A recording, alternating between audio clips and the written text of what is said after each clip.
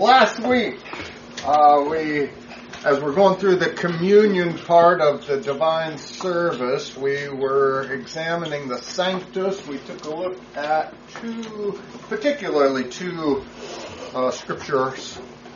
Isaiah 6, which is the first part of the Sanctus. Holy, holy, holy is the Lord of hosts, Lord of Sabaoth, and heaven and earth are full of your glory. Psalm 118, blessed is he who comes in the name of the Lord, which is then used by the crowds that are welcoming Jesus into Jerusalem on Palm Sunday.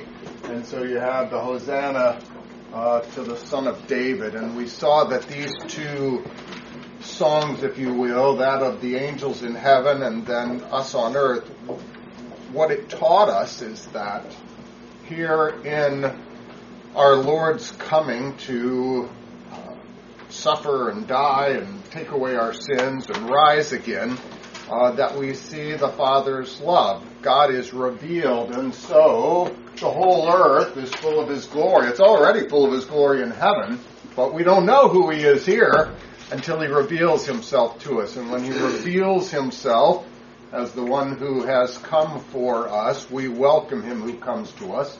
In Lord's Supper, Jesus is present. He comes to us in His body and blood, asking us to receive that for the forgiveness of sins. And so this Sanctus introduces the Lord's Supper and what it is. So we took a look at that last time. Mary noticed that there was about 4 words that said the Canon was excised, and thought maybe I wanted to address that last Sunday. I'm going to have trouble addressing that with 60 minutes this Sunday. Those 4 words tell us a little bit more than... anyway, they're full. And what's kind of crazy about it is that though there is a lot in saying that it was cut out, it was excised, it's not because there's so much there in our liturgy. It's gone.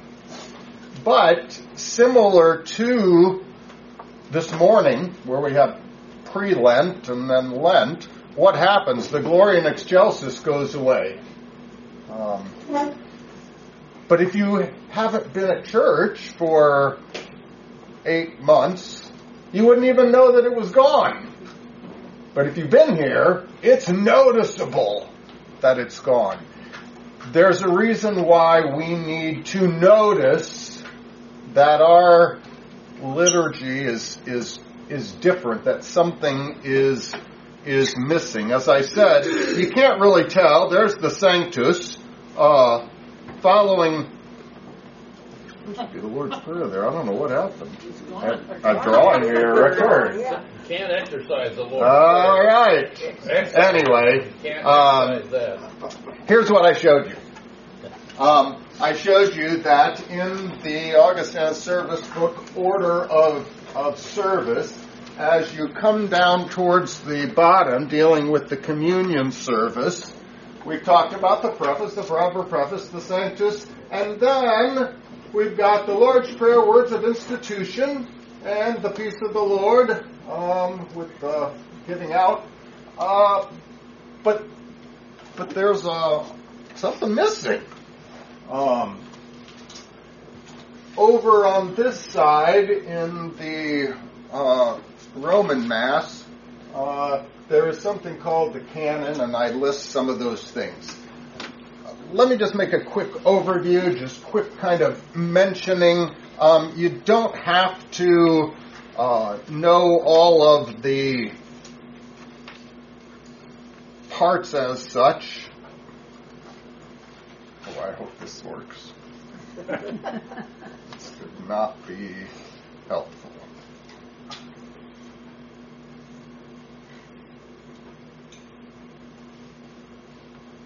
If it comes up, it comes up. If it doesn't, you'll get it vocally. There's primarily 3 parts in the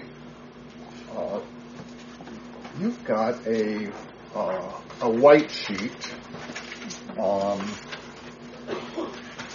that has a listing on the back.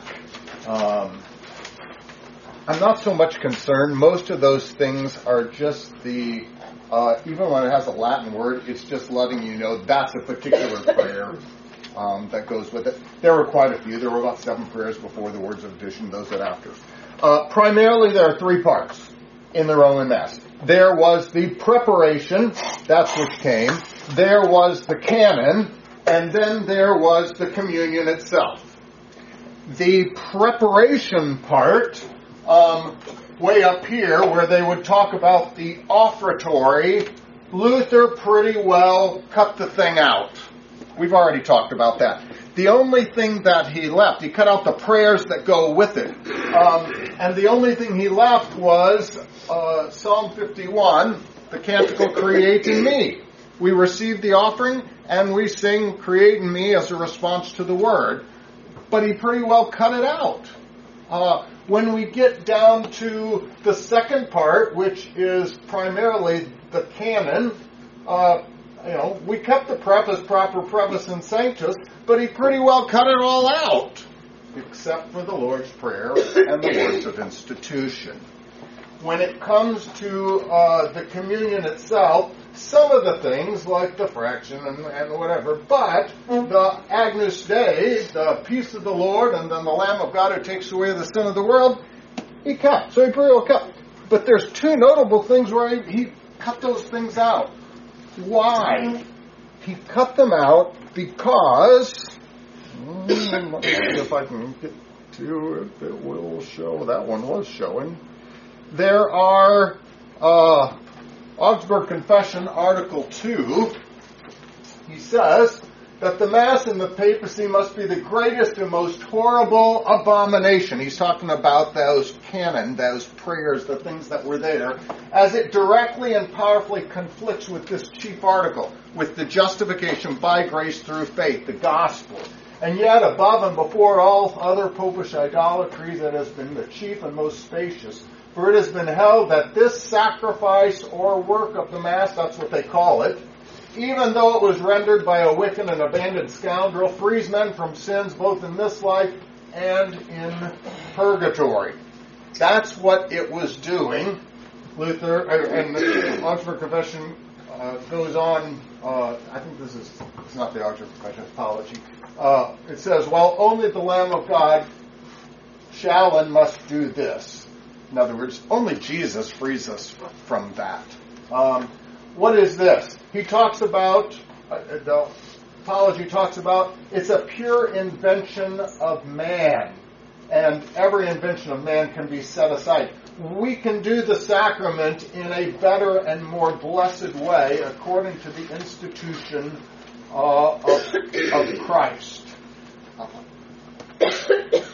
In another place, he says, or it says, but since the Mass is nothing else, can be nothing else, as the canon declares, than a work of men, even of wicked scoundrels, by which one attempts to reconcile himself and others to God and to obtain and merit the remission of sins and grace.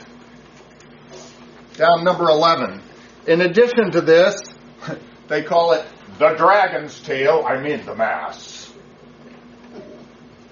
has begotten numerous vermin brood of manifold idolatries. From this has come so much. There are other places in which he writes concerning this, that utter abomination follows, which forces all that precedes in the Mass into its service and is therefore called the offertory. From here on, almost everything smacks and savors of sacrifice. And the words of life and salvation, the words of institution, are embedded in the midst of it all, just as the Ark of the Lord once stood in the idol's temple next to Dagon. And there was no Israelite who could approach it or bring back the Ark until it smote his enemies in the hinder parts, putting them to a perpetual reproach.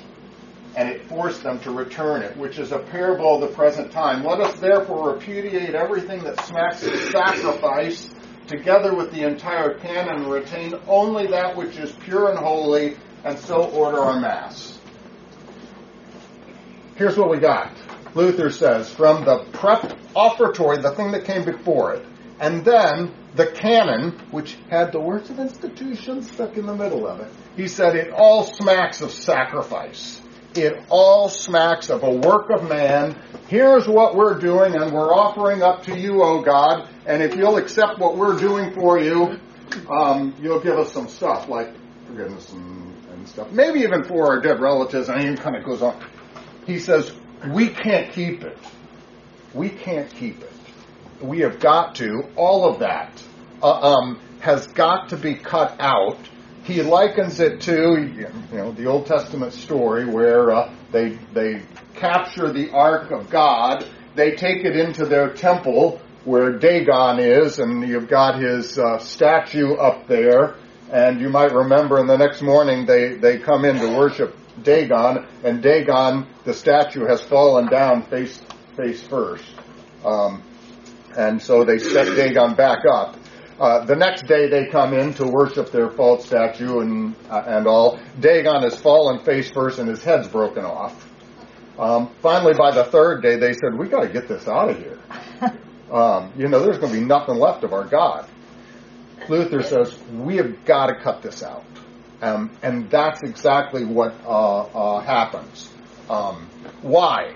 Because the Mass, the service of Lord's Supper, is not a sacrifice. It's not a good work. It's not what we offer up to God. So all of that needed to remove. As Luther says, we can keep that which is holy. Lord's Prayer, words of institution. He kept the Sanctus above. As you can see, it's the Word of God that he keeps. And the right explanation of it as well. Mary? Was there anything else going on in the world or politically when he got on this tear to make these changes? Like, if you describe it as if it's like he had, studying all this, he had enough of what he thought was wrong. Were there other things that you know of that were going on that might have influenced when this happened?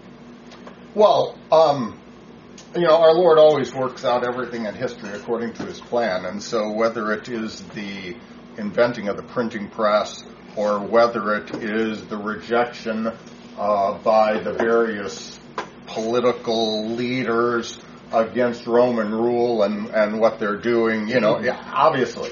Or the return to the classical texts and things of that sort. Yeah, there was a whole lot going on. In particular in the church, though, you might say, well, how would this be well received?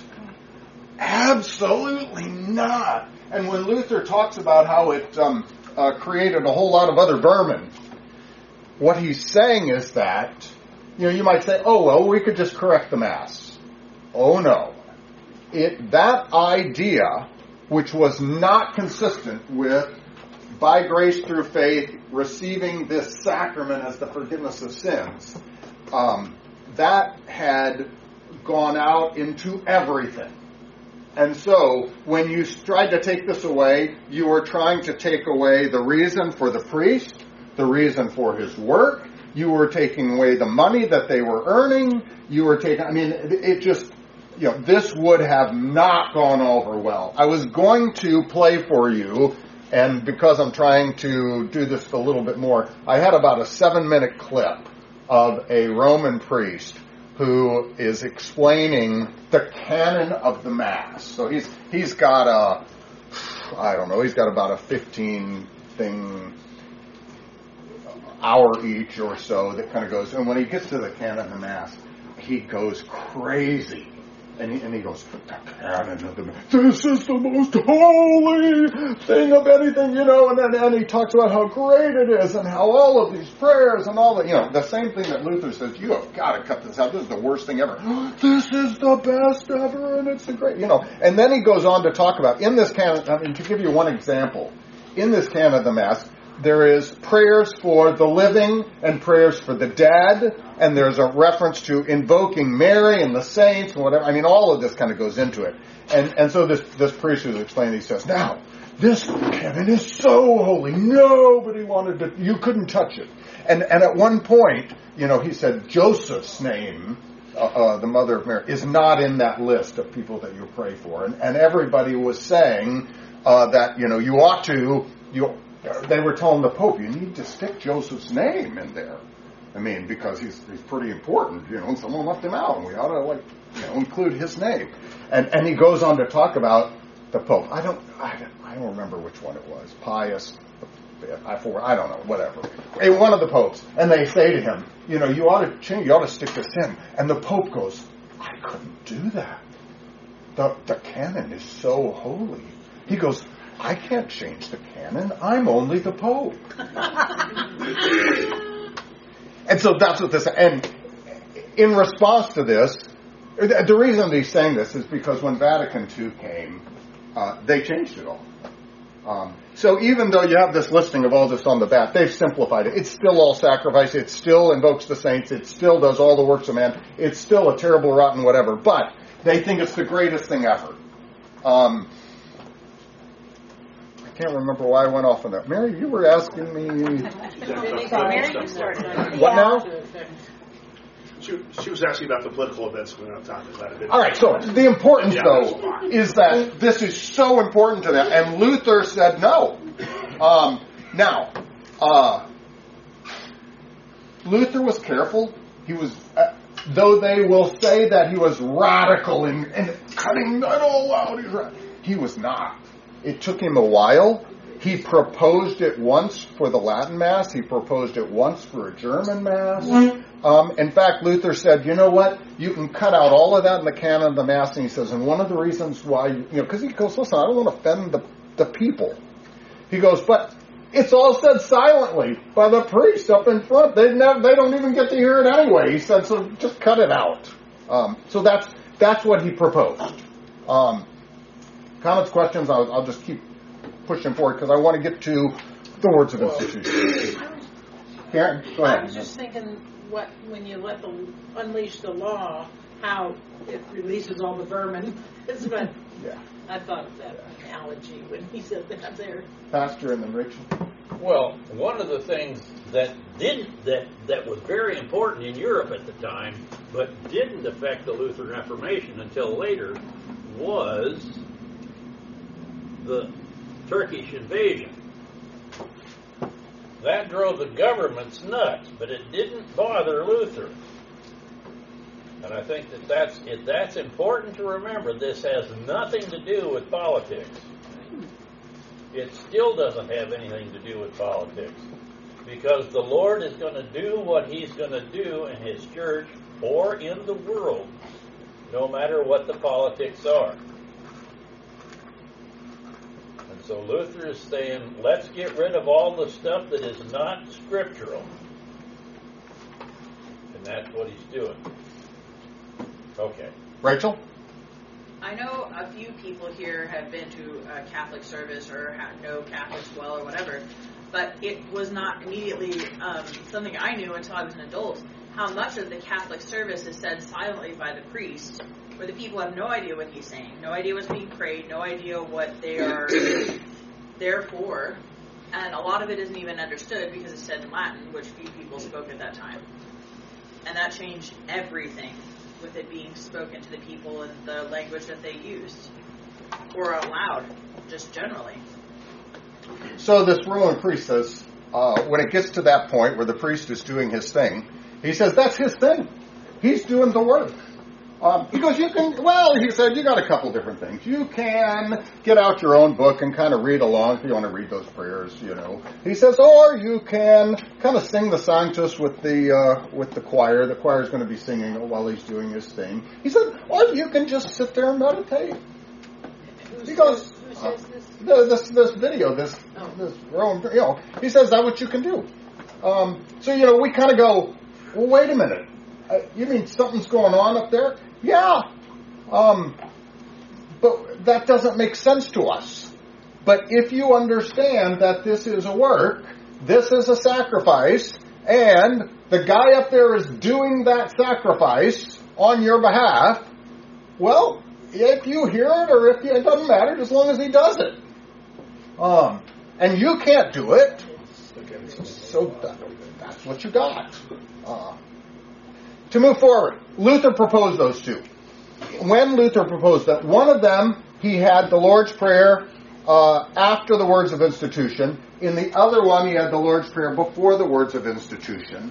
Over time, pretty well all of the Lutherans, as they did this, took the Lord's Prayer and put it before the words of institution. And that's where it was. From the publication of his Formula Missae, the Latin one, till recent times, Lutheran Eucharistic rites have omitted the prayers, the canon of the Mass, followed the Sanctus and Benedictus in the Latin rite, the Blessed be who comes in the name of the Lord, leaving only the Lord's Prayer, the words of institution, the Pax Domini is the peace of the Lord be with you always, and some of the private prayers. And he says, there are almost no exceptions to this general rule. This is the way Lutherans did it. It took a little bit. Again, Luther proposed it, but I'm going to say by the time you get to the end of the 1500s, pretty well all the Lutherans, there may be one exception here, but pretty well that's exactly what happened. And that's the way Lutherans did the service. So when how did they do it? They did it this way. When the Common Service book came out, from which our Augustana is built upon or whatever, they followed the traditional order. 1958, or the 50s or whatever, when Reed started and some of the others did the Common Liturgy, they said, you know what? We need to stick a Eucharistic prayer back in there. And that's what they started to do. They wanted to, and this was a problem. Because, 400 years, the Lutherans hadn't done this. Well, we really need to get this kind of done. And so they were not following what had been before. Let's see if this one will come up.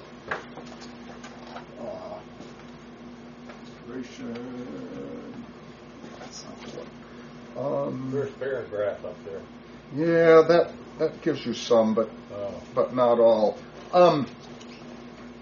What did they say? They said, the liturgy's fine, but we would like something. This is too sparse because he cut all that out. We need something that's a little more, a little warmer, a little more, Contemporary. What? Contemporary. A little more relevant. A little more contemporary, a little more kind of thing. And they went on to say, and in fact, there needs to be more thanksgiving. There needs to be more remembrance. That's what needs to happen. And so we'll get some more prayers, some more thanksgiving, some more remembrance. And the this do, when our Lord said this do, they said, it really includes 4 actions. 4 actions. Taking, giving thanks, breaking, and distributing. These 4 actions. Lutherans had never taught this way before. That there were 4 things that were included in this do kind of thing. And so you kind of go, interesting. What else was going on at the time? Well, this was the time that everyone wanted to be ecumenical. And they all wanted to go back to a time in which we were all united and together. And let's go back to the universal church. And you know, when Lutherans left, we started doing liturgy different from everyone else. We ought to start doing it like everybody else. Let's put some prayers back in. And that's what began to happen. That's the introduction. We need to take a look at the... Let's see if I can get that up. Your pink sheet.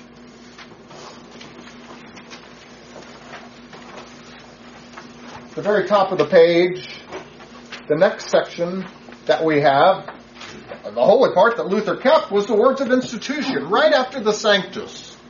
Our Lord Jesus Christ, the same night in which he was betrayed, took bread.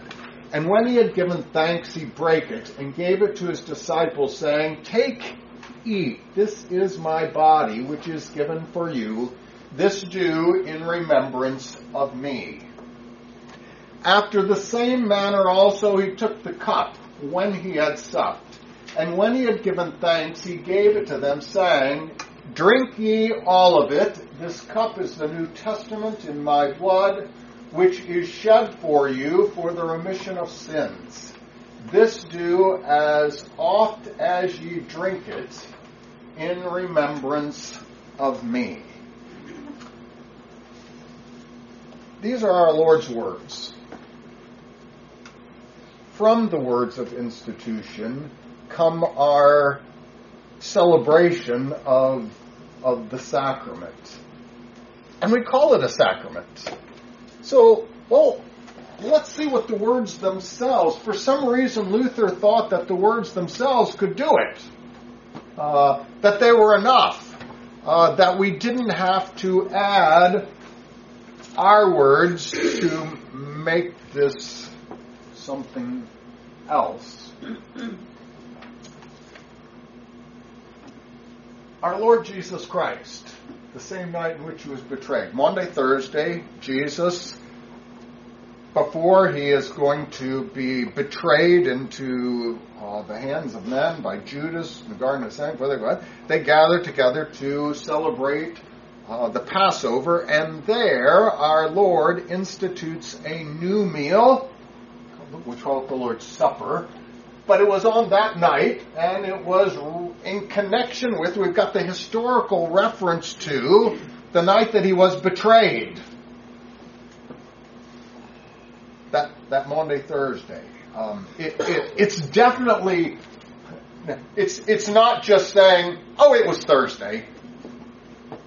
It's connecting us with what he did, that we might recognize that this is like the last thing to happen before.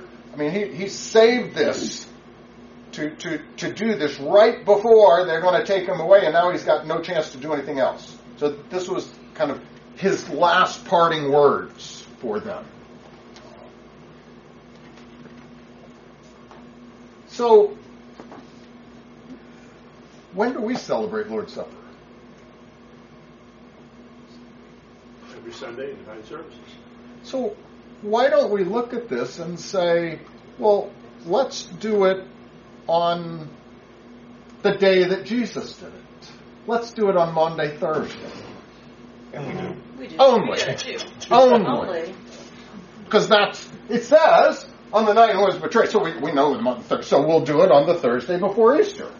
We could just do it once. Is that what that's telling us? No. Why not? Because this is a gift that we get to use anytime. It is. And there's other words. But would those words tell you that you ought to do it? And maybe we ought to do it in connection with the Passover. Because on the night when Jesus was betrayed, he was doing Passover and then he did it. So why don't we have a Passover meal and then do the Lord's Supper right after it, just like Jesus did, and we'll do it on the Thursday before Easter only? Because we're Because not the Jews. Passover was just what was pointing to this in the first place. So, like many things, there's a completion of what that was It is a type and antitype. Well, it says in remembrance of me. If we only do it once or twice a year, we're going to forget. So we need to be reminded as often as possible of what a wonderful sacrifice he made for us. That is true. And again, I think there are other words that point to it. You're exactly right. The other words do highlight that. Perfect. Right on. Because this is also pure gospel. There's no law in this. This is all gospel. And so it's something we always get. Jesus is always offering salvation to us through the gospel. So why shouldn't we be taking it whenever we may? So when Jesus is baptized by John, where was he baptized? In the Jordan. Why don't we get baptized in the Jordan River? That's the place that baptisms ought to be. And nowhere else. It doesn't say about the river. What now? It doesn't say baptized in the Jordan. It just says to baptize. It says that Jesus was baptized in the Jordan. It doesn't say go and baptize. So there's a difference between a historical event, which is being described. When it says that this is what happened, does that necessarily mean that you have to do what he did? Do you have to get baptized in the Jordan River? Do you have to get baptized in a river? No. Do you have to celebrate on Thursday? Do you have to do it in connection with... No. It's telling us about the first one. We know the difference between telling us what's happening and when it tells us to do something. It doesn't tell us to do this on the Passover. In fact, that's simply... You know the difference. When you see the same night when you're betrayed, what did he do? He took bread. Okay. What does that mean, he took bread? Picked it up. He took bread that was there, that was around. And when he had given thanks, that means he... Thank God for it. Thank God he had a prayer. Thank God for it. Said a meal prayer. He broke it. It was unleavened loaves. And so in order that people might be able to receive it, I guess you could pass them around. Everybody can take a chunk out of it. Normally, somebody's going to break it. We might. We might say, well, I had this loaf of bread. What did you do? I sliced it, right? And he gave it to his disciples, saying, "Take, eat. This is my body, which is given for you. This do in remembrance of me." There is something that says this do. It's in quotations. He says, "Take, eat, this, do in remembrance of me." Exactly. That this do doesn't mean Thursday night. It doesn't mean, everything that kind of went around. Obviously, there are things that happened, but it's not necessarily. In fact, one of the things in particular in our liturgy, and again, they changed it, with the Canon liturgy and things of that sort, is there is no breaking of the bread, the liturgical action. It doesn't tell the pastor, and it says, and when our Lord had given thanks, he brake it. Well, watch me. I've got it held up. Watch me. I don't go like this in fact, I intentionally don't. And that's what the church did, to let you know, and we set it down. And once we're done with the words of institution, and once we're getting ready to give it out, I do break it. But that's not important. That's not Jesus.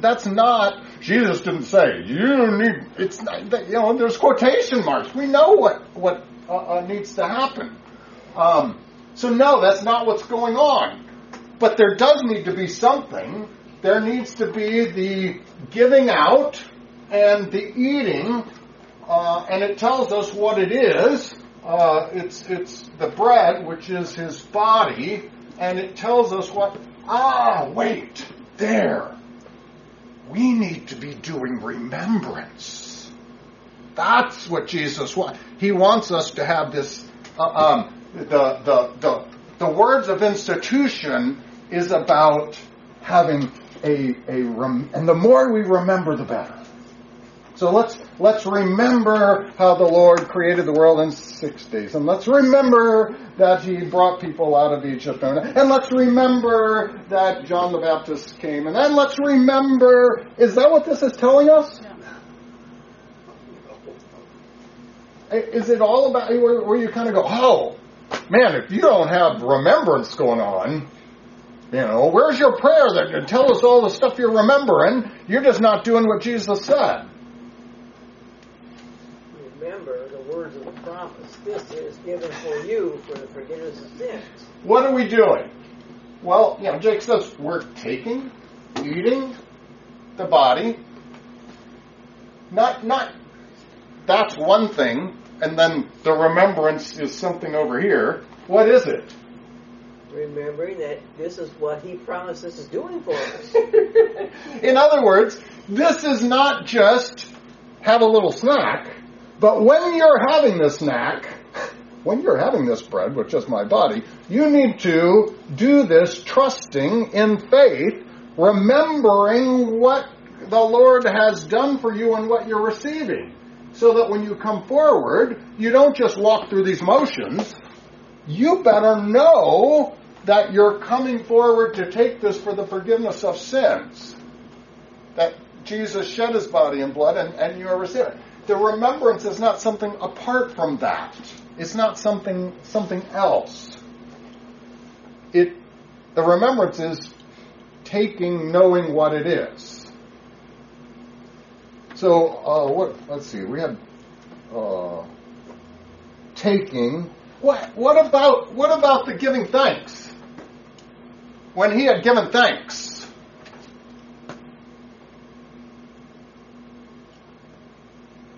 is that what the words of institution are about? That He's telling us, you better I'm getting ready to suffer and die. Make sure you give thanks.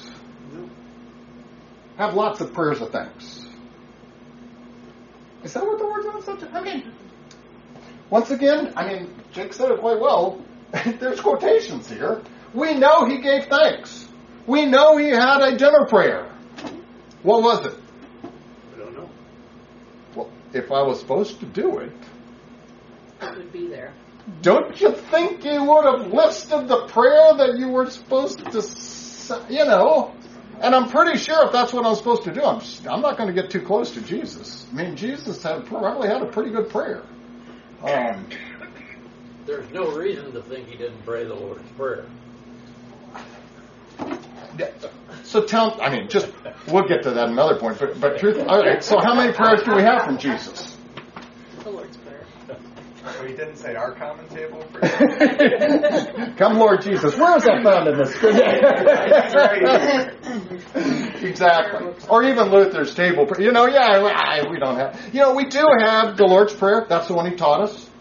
There are some other prayers of Jesus. You've got John 17, which is high priestly prayer, where He's talking to the Father and He's praying on our behalf. That didn't fit. But yeah, it's the only one we know. I don't know. He could have said it. Keep going. After the same manner also He took the cup when He had supped, and when He had given thanks, He gave it to them, saying. So similarly, we have Him taking a cup. Obviously, there's a cup of wine that came from the Passover. May have been the fourth cup. It may have been another. What I don't know. And having given thanks, so we have a prayer of thanksgiving, a table prayer. He gave it to them, and we've got the quotes once again. Drink ye all of it. This cup is the New Testament of the ship forgiven the remission of sins. This too is often you drink in remembrance of me. We can go through the same kind of things. We know that we're supposed to drink. We know what it is. We know, and then there's that remembrance. Again, it's not something separate. It's not something else. those four actions. Taking, well, he took, and he took. I mean, does that sound like, boy, I better make sure you take. What? I don't know. That just doesn't. That doesn't sound like. I think I would forget about that. That's just the thing you do. So the next one is give thanks. Granted, he did it. We don't have the words. We don't, and it doesn't appear to be the thing that we're supposed to. The next is the breaking. If in order to distribute, that's the only reason that there was breaking for it. And the last is distribution. Okay, I'm with you on that one. I got, I'm not, all of a sudden, now tell me, what, if I was going to say to you, what's the important thing? What are the important, I guess we want to call them actions, what are the important actions that you find with the Lord's Supper? Eat and drink. Eating and drinking, so there's reception, and obviously for there to be reception, distribution. I got to distribute it. So I got to distribute it. Trust. And remember what's going on. Well, by faith, you guys better, if you are receiving, you better know why you're receiving. So that comes with the receiving in a way in which you understand. I don't want to give it to you so you don't understand, or give it to kids that don't understand. All the other things are things Jesus did. That's not what he tells us to do. Right. The apostles didn't have anything to do with this. They received it. Period. It's a free gift. It's the gospel.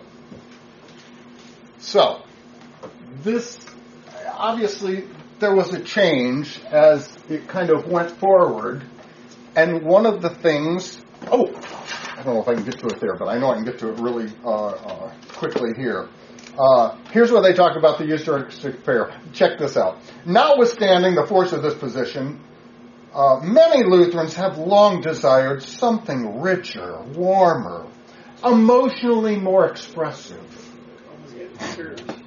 Something less likely to foster erroneous conceptions, something more in harmony with the New Testament account and with the thought and practice of the universal church. We have seen the scriptural statement that first of all our Lord blessed the bread and the wine and then gave them to the disciples with the words of institution, as we call them. These admonition, this do includes the entire action. You need to think a little bit wider. As far as we're concerned, it goes on to talk about the prayer, thanksgiving, the blessing, invocation of the Holy Spirit. It left a gaping void, a central problem in the Lutheran rite. And then finally, it talks about what does it say? If I can find it.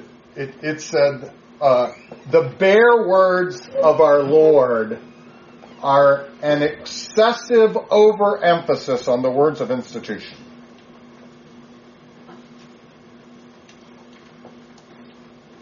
Yeah, Luther and the Lutherans just emphasized these words just a little too much. Really? That's what our Lord is saying. It's a sacrament. It's Him giving out the forgiveness of sins. Of course, for the remission of sins. And He's told us, and that's what needs to happen. Anytime you now take this thing which the Lord has given, and you start adding to it, Luther said what happens is it changes it. So as soon as we start adding to, so let me give you the example. The offertory that was cut out. Here's the prayers. We offer up to you this bread which we've taken from, and we offer up to you, O Lord, this wine which you have provided for. Really? At the point that we're getting ready to have Lord's Supper, you want to talk about this great gift we're giving you, Lord, of bread and wine? What? I mean, tell me, how important is, I mean, I would liken it to the painter of the Mona Lisa, you know, and in, you know, here you've got the Mona Lisa, and we're going, oh, I offered up to you paint and a canvas. You know, should we praise my paint and canvas? Or should we praise the Mona Lisa? I mean, should we talk about our Lord's body and blood for the forgiveness of sins, or my offer of bread and wine? That is crazy. I mean, of course Luther cut that out. That's like saying, well, thanks for Christ's body and blood, but here, take it back. Yes, yeah, exactly. Exactly. So that was, what about if we begin and we talk about all of this Thanksgiving, where we're thanking for this and we're thanking for this, and boy, are we thankful, and let's do a lot of thanking. Well, with just a little bit of effort, we can make this all about what we're going to do and just totally remove God from the equation. Correct. For us. Actually, Correct. we already have. That's what happened. And that's why, to get back to what is the sacrament, all of a sudden, this thing, are they still saying the words? Oh, yeah. But it's a sacrifice, so we'll offer it up to you because you told us to do it. Is that what this says? Go do something? No. It's the receiving of the gift. Luther nailed it when he said, if we can only do the words of institution, we'll have it as a work of God, not as a work of man. And that's why. Now, what were some of the things that got in? Let me just say it on the way.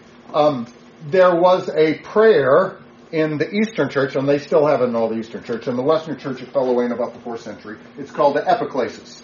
The epiclesis is the change. That's what that word means. It's a Greek word that means change. So what happens is, right around the words of institution, you have a prayer in which you pray that the Holy Spirit would change the bread and wine into the body and blood of Christ. And in the East they say, oh, you guys got it all messed up because you don't have the prayer for the change. God can't do without our prayer. I guess not. You got? Yeah, I mean, you see what? All of a sudden you went, wait a minute. What about this? In the Roman Church, what happens? The priest gets the indelible character. Indelible means you can't mark it off, right? It's the equivalent of the permanent marker. You know, the permanent marker, the black permanent marker, you know. So whenever you ordain the priest, you have the black marker and you write on him, and he can never wash it off. And what does that do?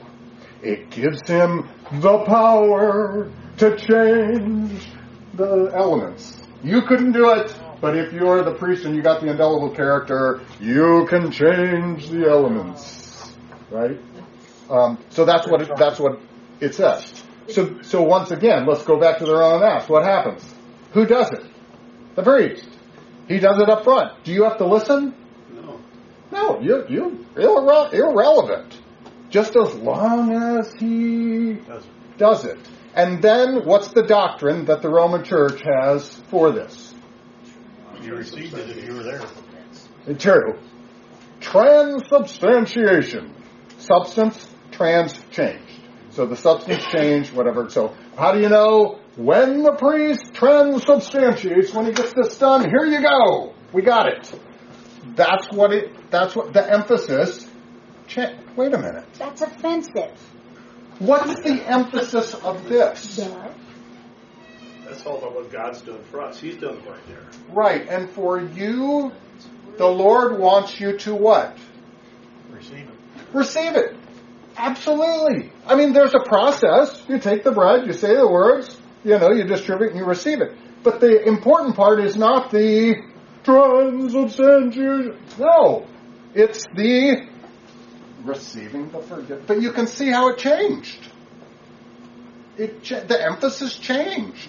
Luther says, let's get back to the words. Let's take that away. That kind of thing is getting in the way of what we want to happen. So, if that's true, why do we keep the words? Why are the words there? Is it simply a authorization, I think they call it a warrant, authorization to do something. So, for example, when I get ready to give you the forgiveness of sins, I give you my credentials. As a called and ordained servant of the Word, that's my authorization to get something done. Right? And you kind of go, well, okay, the Lord sent him. Is this just, here is the authorization to do something? Is that what this is? No. Karen? It's God's word consecrating the elements. It is. And we're to be aware of that. Yes, that's important. Yeah, this is teaching us why we're doing this. This is part of the remembrance of knowing why. It's trusting it. So if I don't say the words, you don't know what I'm giving you. Yeah, might not. Did I ever tell you how I was in I think it was a nursing home? I was in a nursing home. I was visiting one of my members, and the person sitting next, the one in the bed beside there, was a Roman, and the priest came in, and I'm the Roman priest. I'm here to give you Lord's Supper. Okay. And he walked away. If he'd done the work ahead of time, Ray, he didn't need to know what's going on. They didn't hear it. I'm just going to say, when I bring Lord's Supper to our shut-ins, we have a service of the Word, we have a service of the Lord's Supper, and the words are said. You know what I mean? I can speed this thing up.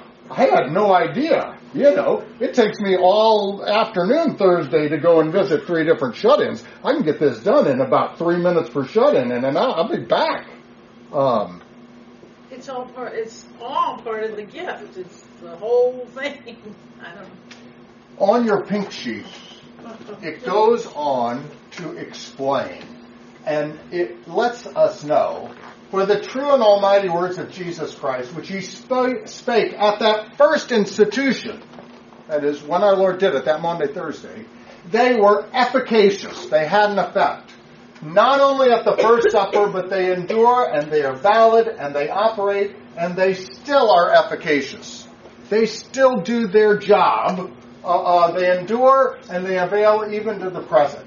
So that in all the places where the supper is celebrated, according to the institution of Christ, his words are used, the body and blood are truly present, distributed, and received, because of the power and efficacy of the words which Christ spoke at that first supper. I can't make I can't make bread and wine become body and blood. I can say the words, but I can't do anything. But the Lord, who just like in creation can say it and it happens, when he says it, he is the one that makes it such. You can see that the transubstantiation, the Roman kind of deal, that, I'm the one that's going to make it happen. No, not at all. So then with the Roman Catholic, it's that the priest is the person. He can do it. For us, we have the Word of God saying that he's going to work through you to do it. Now, if anybody else does it, we just don't know. We don't know. We have no... It's not authorized. It's not according to it. But because I'm the called and ordained minister, that doesn't mean I've been given the indelible character, this special power, this thing. It's just that this is the way you do this, and the Lord promises that when we do it according to his institution, he promises to give us. He works it. It's his work. It's what he's doing. They quote Chrysostom, a 4th century pastor. Christ himself prepared this table and blesses it. For no man makes the bread and wine set before us the body and blood of Christ, but Christ himself who was crucified for us. These words are spoken by the mouth of the priest, but by God's power and grace, that is by the word where he speaks, this is my body, the elements presented are consecrated in the supper. Goes on, and I've given you the other, it's not my work, it's not my speaking. Here's the thing, and to make it kind of clear, we say these words because that's according to the institution. That's what he wants done. He wants these words said. 2, he wants these words said so that you have something to trust in, so that you might have a remembrance. Do this in remembrance, in faith. We also say these words so that we can, and normally, it all depends on how you use the words. Usually we say, well, you can say that Jesus consecrated at the first institution and we bless. But sometimes they use consecrate. What do we simply mean? I set apart bread and wine. This bread and wine on this altar, touch it, make it cross, whatever. That's what I'm talking about. When I do this, I am setting aside that which is to be used for Lord's Supper. It's not all the bread and wine in this building, or all the bread and wine in Heron. It's saying, this we are going to use for it. If I set aside this bread that's on the altar, and I don't give it out, Cecil, I want you to put it in a box and carry it around.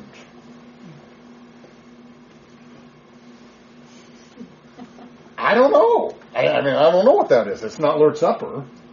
Because I don't know what we're doing. Because that's not what, we're following the words that our Lord has said. So that's why we use those words in connection with that. So we've had the Sanctus. I'll come back. I'll talk about the Lord's Prayer just a little bit. But then you have the words of institution. Those are the things that make this what it is. And by doing it this way, Lutherans have kept our Lord's intention concerning this supper, that it's a sacrament, that it's not our work, that it's His work, that we've come to receive His body and blood. That's what it does. Mary? When I was a child, my grandfather used to eat bread at every meal. And when I asked him why, he said, because it was the staff of life. But number 78 at the bottom of the pink page says to me beautifully the answer that he is giving by saying it was the staff of life. I think he was attributing it to the grace of God. But he was not claiming, as some people do, that every time we eat bread, we're eating the Lord's body. Okay.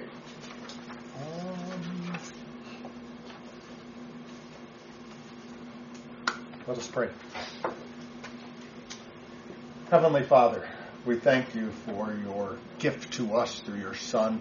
We thank you also for the Lord's Supper, and we ask that we might celebrate it according to your Lord's intention and according to his words of institution, that we might receive it as your gift to us, that in which we can trust for the forgiveness of sins. In Jesus' name we pray. Amen.